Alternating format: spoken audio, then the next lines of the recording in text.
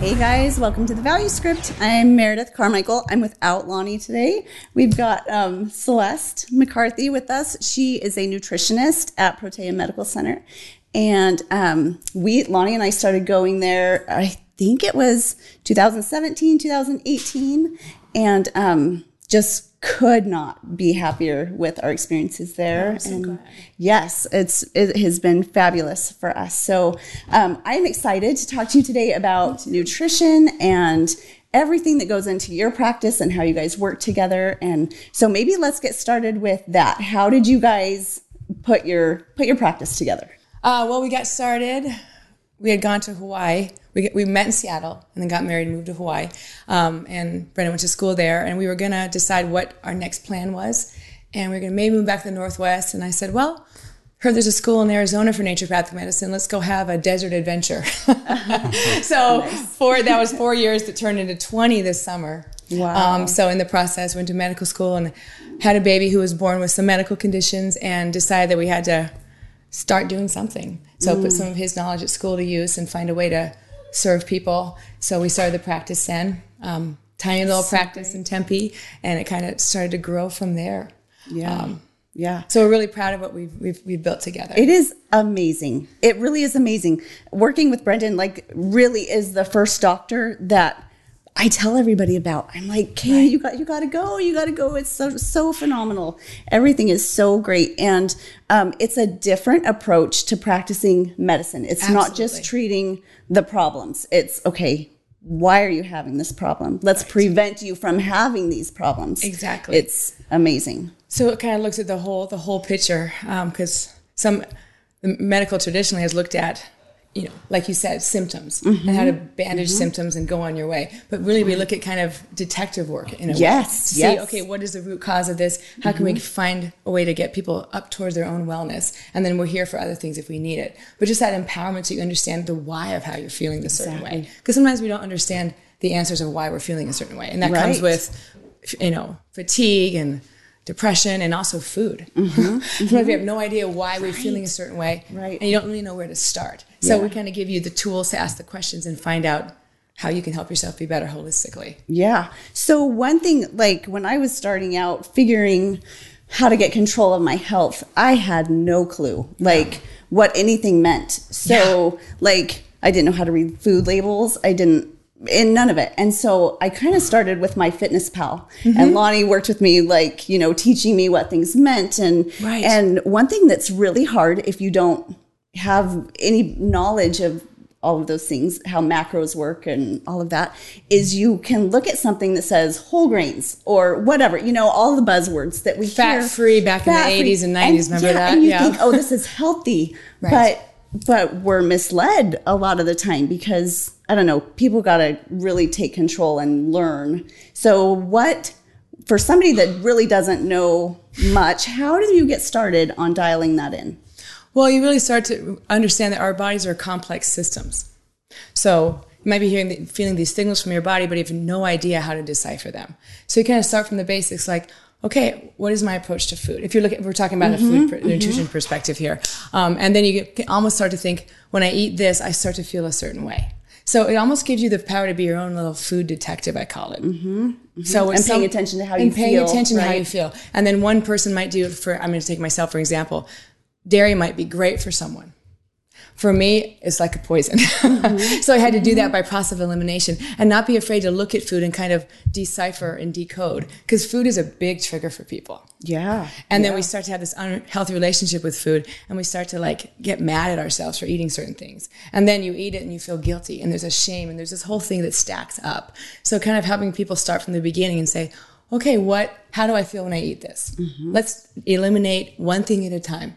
Gluten, dairy, corn, and then when you add it back in, pay attention to your body's signals. Yeah. So from there, and it kind of can be a long process, but some people we're used to getting quick fixes. So with nutrition, I'm like, it doesn't have to be a quick fix.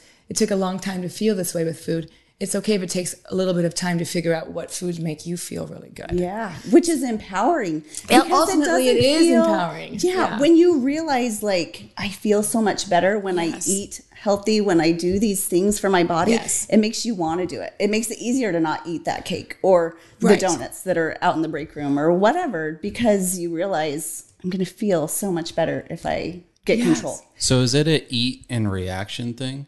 Or is it a test that you take? I guess? There's a couple of different. The best way to do it is an elimination diet. Okay. And it takes a little bit of time. Mm-hmm. So the top 5 allergen foods are gluten, corn, soy, dairy, and eggs. So even if you start there, the comprehensive elimination plan is this huge protocol. But sometimes it can be very intimidating. So I kind of say, let's start with these top 5 or 6. So eliminate all of them for a certain amount of time, whatever you talk about with the patient, because we want to customize these things, these tools we have that make people feel successful and that work. And then you do a food journal or whatever kind of spreadsheet, depending on how people's minds think, because everyone thinks differently about how they organize themselves. Mm-hmm. So then you say, okay, process of elimination. Mm-hmm. I had dairy after not for a week, and 30 minutes later I felt this symptom. Mm-hmm. 2 hours later I felt this symptom. So I'm like, okay, it has to be that. For me, I avoided it. I'm like, I'm sure it's not dairy. I'm sure it's something else. Let's try everything else. So finally I'm like, okay, let's look at this. I'm like, okay, dang it. It's in technicolor. My body's like, hello, what other signals can I give you? Yeah. So then I always say to people, give yourself grace too. Like if you give you the power of being like, okay, I'm going to go to a wedding. There's going to be cupcakes.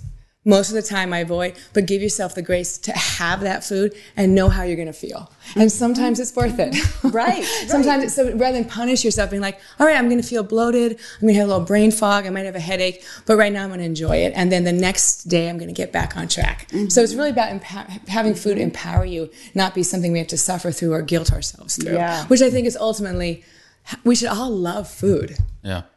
Right. Ultimately, because it fuels us and it gives us joy, and there's social components to it. So rather you just find things that work for you that you can still feel the enjoyment, and then know you have those moments, and not wonder, why do I have a stomachache?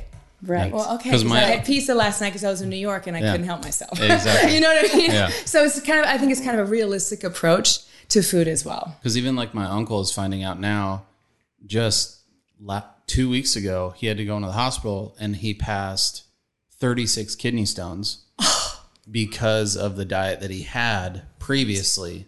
Yeah. And now he's having to cut back all this salt. Right. And rework his diet. Mm-hmm. But because of his diet before is what led to all this. Right. And so he's in his 60s and just now learning like, oh, hey, my diet needs to be this now. And it's so interesting how people come in with such resistance to diet. They'll want to take a pill or something first. But really, diet and food brings up so many connotations, so much family things. So it's really important to create that trust with each person that comes in, because each person is a bio individual. So you read these diet books, this is $1 million industry, all these promises. And then you try it and it worked for your neighbor and your cousin and your friend, and then it doesn't work for you, and you start to feel like, well, what's wrong with me? And that doesn't help us already feeling guilt and shame and whatever about things. So then we try the next diet fix. So ultimately it's like, I want to get people to get away from that cycle. The diet fads. The diet fad cycle. And there's somebody who said each of those diet fads are worthwhile in their own right, but doesn't mean it's going to work for you. And it's not sustainable. Like sometimes if you try to do this crazy diet where you're restrictive and like the keto stuff. It's like keto diets and stuff like that. Certainly, I think it has a place sometimes. Yes. Like, and maybe to help your body redirect and, get healthy again, and then gradually start to introduce, a more natural way of eating, sustainable way of eating. Yeah. But I think nutrition can feel so overwhelming to people a lot of times. And so maybe just taking those baby steps of eating real food, cut out the packaged stuff like fruits and vegetables and proteins, and start there. And women do have a weird thing with protein. Yeah. You said eat more protein for guys, and you guys are like, all right, no problem. Right. But for a lot of women, because there's this programming that happened when high school, college years for girls is very formative years on how we think about food. And protein's going to bulk you up. And now it's like this, remember the sugar-free craze that happened? Yeah. And all those salads I ate with no salad dressing. I mourn all those salads, right? And then you realize later, it's like, oh, never mind, healthy fats are good for you. So it's like you have to reprogram these little parts in our brain that had something set when we were in formative years for a lot of us. So it's almost like reprogramming, and that's the most important thing, because that's the kind of things that are stick. The diet fads are going to come and go, but how you reprogram your brain and how you associate yourself with food is what's going to ultimately, we want it to last for people so it can be sustainable and food can be enjoyable again. Now I have a question. Yeah. I saw a video on a guy that was talking about how he thought it was so wild that portion sizes, when you go to a restaurant and let's just say you order the filet, that portion is the same portion for every single person. Yes. And he thought it was so wild that they just give it to you and you just assume that you are supposed to eat that much. Right. So I didn't know your take on a question like that. Well, the great American diet didn't get us very far. Yeah. Ultimately, in our 20s and 30s, then 40s and 50s, as we know, everything starts to change and shift. So portions really, 2,000 calorie diet has always been like the norm, but that takes in consideration a 5'1" woman and a 6'8" guy. Yeah. So 2,000 calories, if your basal metabolic rate, which what our in-body, we have a body scale reading that shows all your metrics and helping you to lose weight in a healthy way. It says what your individual basal metabolic rate is. So if you're a woman who's shorter, it's going to be 1,150 calories, for example. Or if you eat 2,000 calories, it's not going to be sustainable. And you don't need that much food to fuel yourself. So it's really about understanding your body dynamics. Gotcha. And a tool like our scale can really help you understand that a little bit. Because a 6'8" woman and the 5'1" That's true. or the 6'8" man and the 6'8" woman. Right. 6'8" woman man Can we just go back, please? Can we just cut? and the 5'1" woman go to the same place and order the same meal. Exactly. They're getting the same portion. Exactly. That's crazy to me. It is crazy. But a lot of us are programmed when we were kids too. Eat what's on your plate before you leave. Exactly. So that's a hard one for people to kind of unravel too. I wasn't allowed to leave the table. I wasn't allowed to leave the table unless my plate was clear. Exactly. So I cannot remember if it was something I saw on Instagram or something, but somebody was talking about how it's not good to make your kids eat everything on their plate because they grow up not learning to listen to their body. Right. And which is so important when it comes to food. Listen to your body. I don't know. Well, and then a lot of times when we get older, and then people say, I was talking to a client the other day, she's like, so many times people say, you need to start eating healthier, better choices. And she's like, I don't even know what that means. Mm-hmm. What does that mean? Where do I start? Mm-hmm. So I think we're not given these investigatory tools when we're kids to start to listen to our own body. Yeah. So I think if we can start earlier, then it's going to prevent a lot of these problems later that we're unraveling now in our 40s and 50s or however old are we when we start that process. Yeah. I wanted to go back to when you were talking about protein and women bulking up. Because when we first started, like Lonnie and I, and he has always lifted weights and that kind of thing, and that was never my thing. And he was like, you really need to start lifting and getting more protein and building muscle. And my first thought was like, well, I don't want to look like a man. I know. Like, I'm a small girl. Like, right. I don't want the bodybuilder look. Like, to me, that wasn't attractive. But he taught me, like, you're not going to look like a man. Right. Like, you're not going to, do those things that make those women look like that. But you want the muscle tone. You need to build muscle. You need protein. You need that full picture. Exactly. And the sweet spot as we continue to age vibrantly, I call it, because anti-aging is a misnomer because we're all going to age. Mm-hmm. So and that part of that is having your metabolism work in such a way that you lose body fat while you put on muscle, which is hard to do as women. And I'm so excited. I know. That's why I'm segueing into that. See what I did there? A little segue? I did. That was beautiful. That was so beautiful. And for me too, because the longest time I was like kind of skinny fat. I was always a thin. And I didn't really work out because I had scoliosis and my back always hurt. So I didn't really need to. Right. But then when I finally got on the scale, when we first got it about 8 to 10 years ago, we bought the first in-body scale, and you realize, okay, that's how much muscle mass I have. Right. And then as I started working out more and paying more attention, my muscle would build. But I didn't. You have to work really hard to look like a bodybuilder. Yeah. I mean, it's not just protein and chicken breasts and broccoli all the time. It's also being in the gym consistently. So I realized you feel better because our bone density, we need the muscle mass as we get older. So it starts to kind of, my mission kind of is to help women reprogram our obsession with the top number of the scale. Yes. It's not just the top number of the scale. So for me, it's like I have this ideal number always, but your ideal number should shift as you get older because your body dynamics change. So let's look at the body fat percentage and your muscle. So the top number might be the same, but you feel better, you're healthier, you have more energy, you're more vibrant because you're putting on healthy muscle and your body is fueling itself by burning through fat. And so that's kind of interesting to see women who come in and we freak out, and then after a while you start to, well, look at what your body's doing. So then it's like a whole, I don't know, it's an education tool that people kind of feel empowered about when they start to realize. I remember my grandparents have a cabin in Strawberry, and it's beautiful up there. Oh, it's so beautiful. I love it. And to step off the porch, there's about this much space to step off the porch. Wow. And I remember bringing stuff in, as we're unloading our stuff, and I went to step up onto the porch, and it was kind of hard for me. I'm like, I'm in my early 30s. This should not be hard. And that was like when it hit me, like, I got to start doing something about this because it's just going to get worse. Like, I got to start working out and lifting weights and doing those things to help keep my body the best it can be. Because even though we're aging, I think people sometimes think, well, I'm just getting older. That's just how it is. Exactly. And that's not, it's not just how it is. You can do something about it. So I'm 43. I feel better than I have in years. I've had 7 babies. Like, I'm putting on muscle. So the InBody. Yes. So this was so exciting for me. I just had my blood review with Dr. McCarthy, and in January 31st, I was at 125 pounds, and let me see, 50% skeletal muscle mass, 26% body fat. And then when I went for my review on August 1st, I was at 123 pounds, and I had put on almost 5 pounds of skeletal muscle mass. Woo-hoo! So excited. And I lowered my percentage body fat almost 6%. Amazing. And this is from working with them? That's amazing in 7 months. Wow. Yeah. Amazing. Like, right.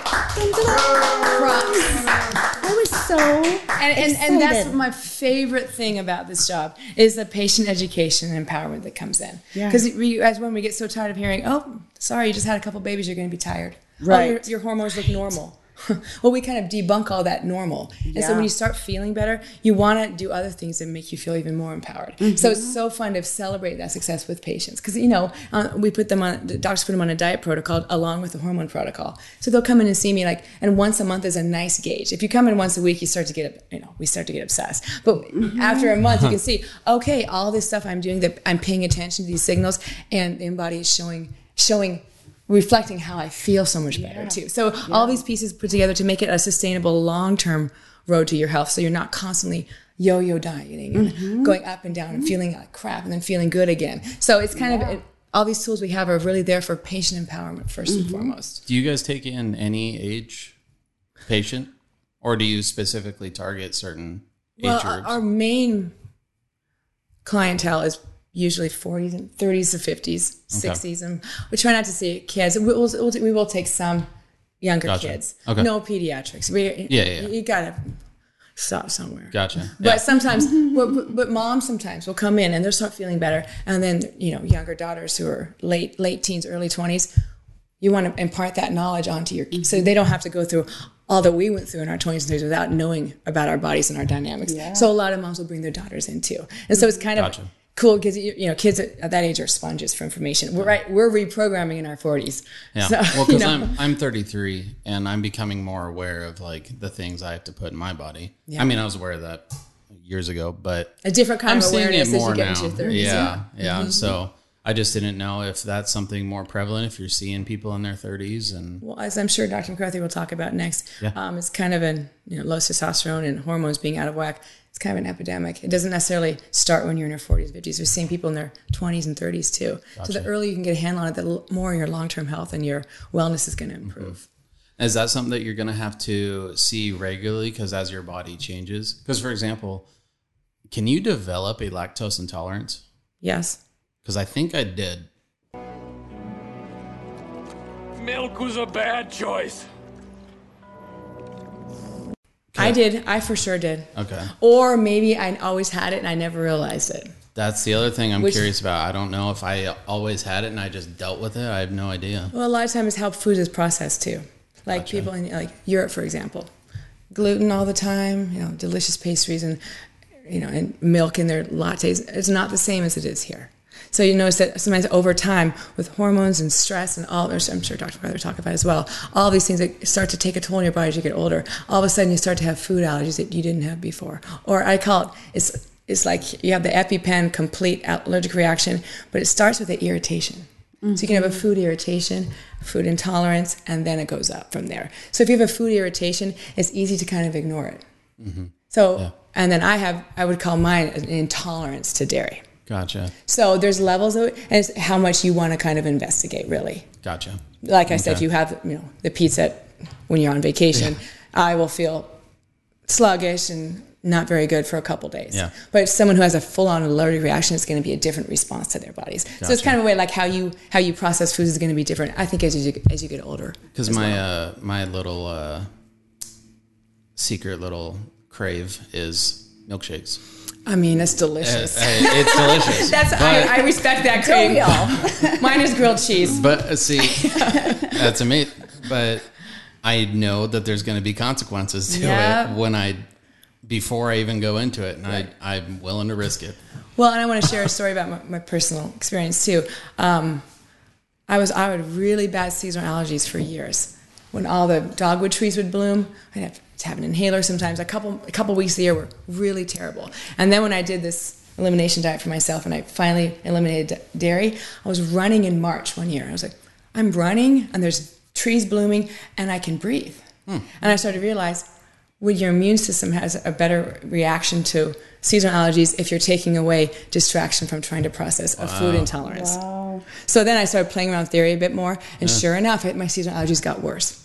So that's just my personal experience. And other people, intolerances and irritation symptoms come up in different ways for different people. It's not like, oh, your joints are inflamed, that's got to be a gluten allergy. Mm-hmm. Someone else could have a stomachache from gluten or brain fog. So it's also different symptoms for different foods for different people. Wow. So that's why it's not like a one trick pony and one effect, which is frustrating for some patients, but ultimately it starts to be a little bit empowering. Mm-hmm. You're only bio individual, you're unique. So of course you're going to be unique in how food hits your system. Yeah.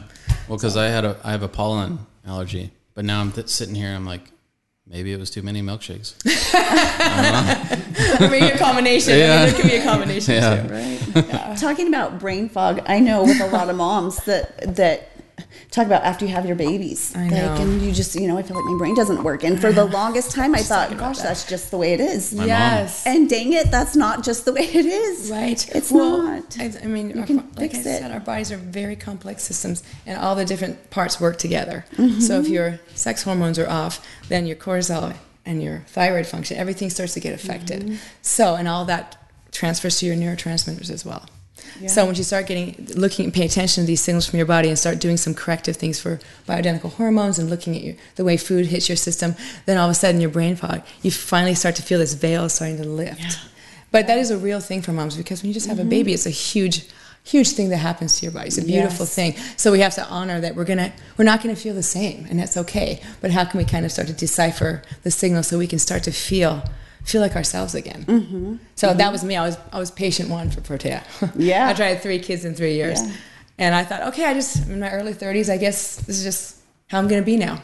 Mm-hmm. And then when she started to realize that does not have to be that way with a couple tweaks to your hormones, then all of a sudden it's like, oh, there she is. She's back. Yeah. Yeah. It's just isn't it so empowering? And it affects everything. Like, I don't know, I just want moms to feel empowered to work on themselves, to take that time to invest in yourself, to be healthy, to learn what your body needs, to get your hormones straight, because you can be a better wife, a better mom, like better friend, better everything. Yeah, absolutely. That's why it's the term wellness is kind of a buzzword, and holistic as well. But it truly is a holistic approach. So you have the tools to empower yourself to feel better and say, oh, if something is off, call our office and say, I want to get this looked at in my next blood draw. Absolutely. It's your body. It's your lab work. Mm-hmm. And for me, it's like, okay, what do you want to talk about in this nutrition appointment? Mm-hmm. And so the tools we can offer, they're only going to be helpful if it's helpful for the person. So if you try the FitnessPal, and some people, like, I hate tracking things in my FitnessPal. I'd be the worst client. But some people, that's how their brains think. So I'm like, okay, my FitnessPal doesn't work. Give me a general ballpark, write down what you ate then. And let's try these 2 or 3 things. Like each appointment, try 2 or 3 things. Otherwise, it gets to be overwhelming. And then come back and we'll talk about those things. And if those things, then we'll try something else. Yeah. So it's really kind of a holistic, empowering approach to it. And sometimes you just want someone in your corner to listen. Right. So that's where the health coaching aspect of being a nutritionist comes into play too. And even just writing it down, like I realized once I started writing down or tracking what I was eating, mind-blowing, right? You realize like, oh, I'm snacking on this, Yep. like just little things throughout the day, or like finishing the kids mac and cheese, and you don't so think many that it's- years of my life were spent finishing kids' plates. That was like my dinner for 3 years. And you're like, what did I eat tonight? Oh, okay. Yeah. No, it's true. And then I would Makes a edit, difference. because we self-edit. Let's be honest. Like, oh, I just had 2 bites of that. But really, just it Right. behooves you to really be honest and then not judge. Just like, okay, that's what happened. What can I reduce? What can I replace? How can I shift in little ways sometimes? Rather than 6 Diet Cokes a day, try 3. Right. And after a week, see if it goes down to 1. So it's also it's kind of manageable in that way too. Because I think a lot of dietitians and nutritionists, it's like a list of no's. And most of us, if we see a list of no's, we're just going to feel discouraged instantly. Yes. And Right it's off the bat, overwhelming, before and you I even can't do that. before you even try, you're instantly thinking, all I see is don't do this. It's like, okay, well let's talk about it.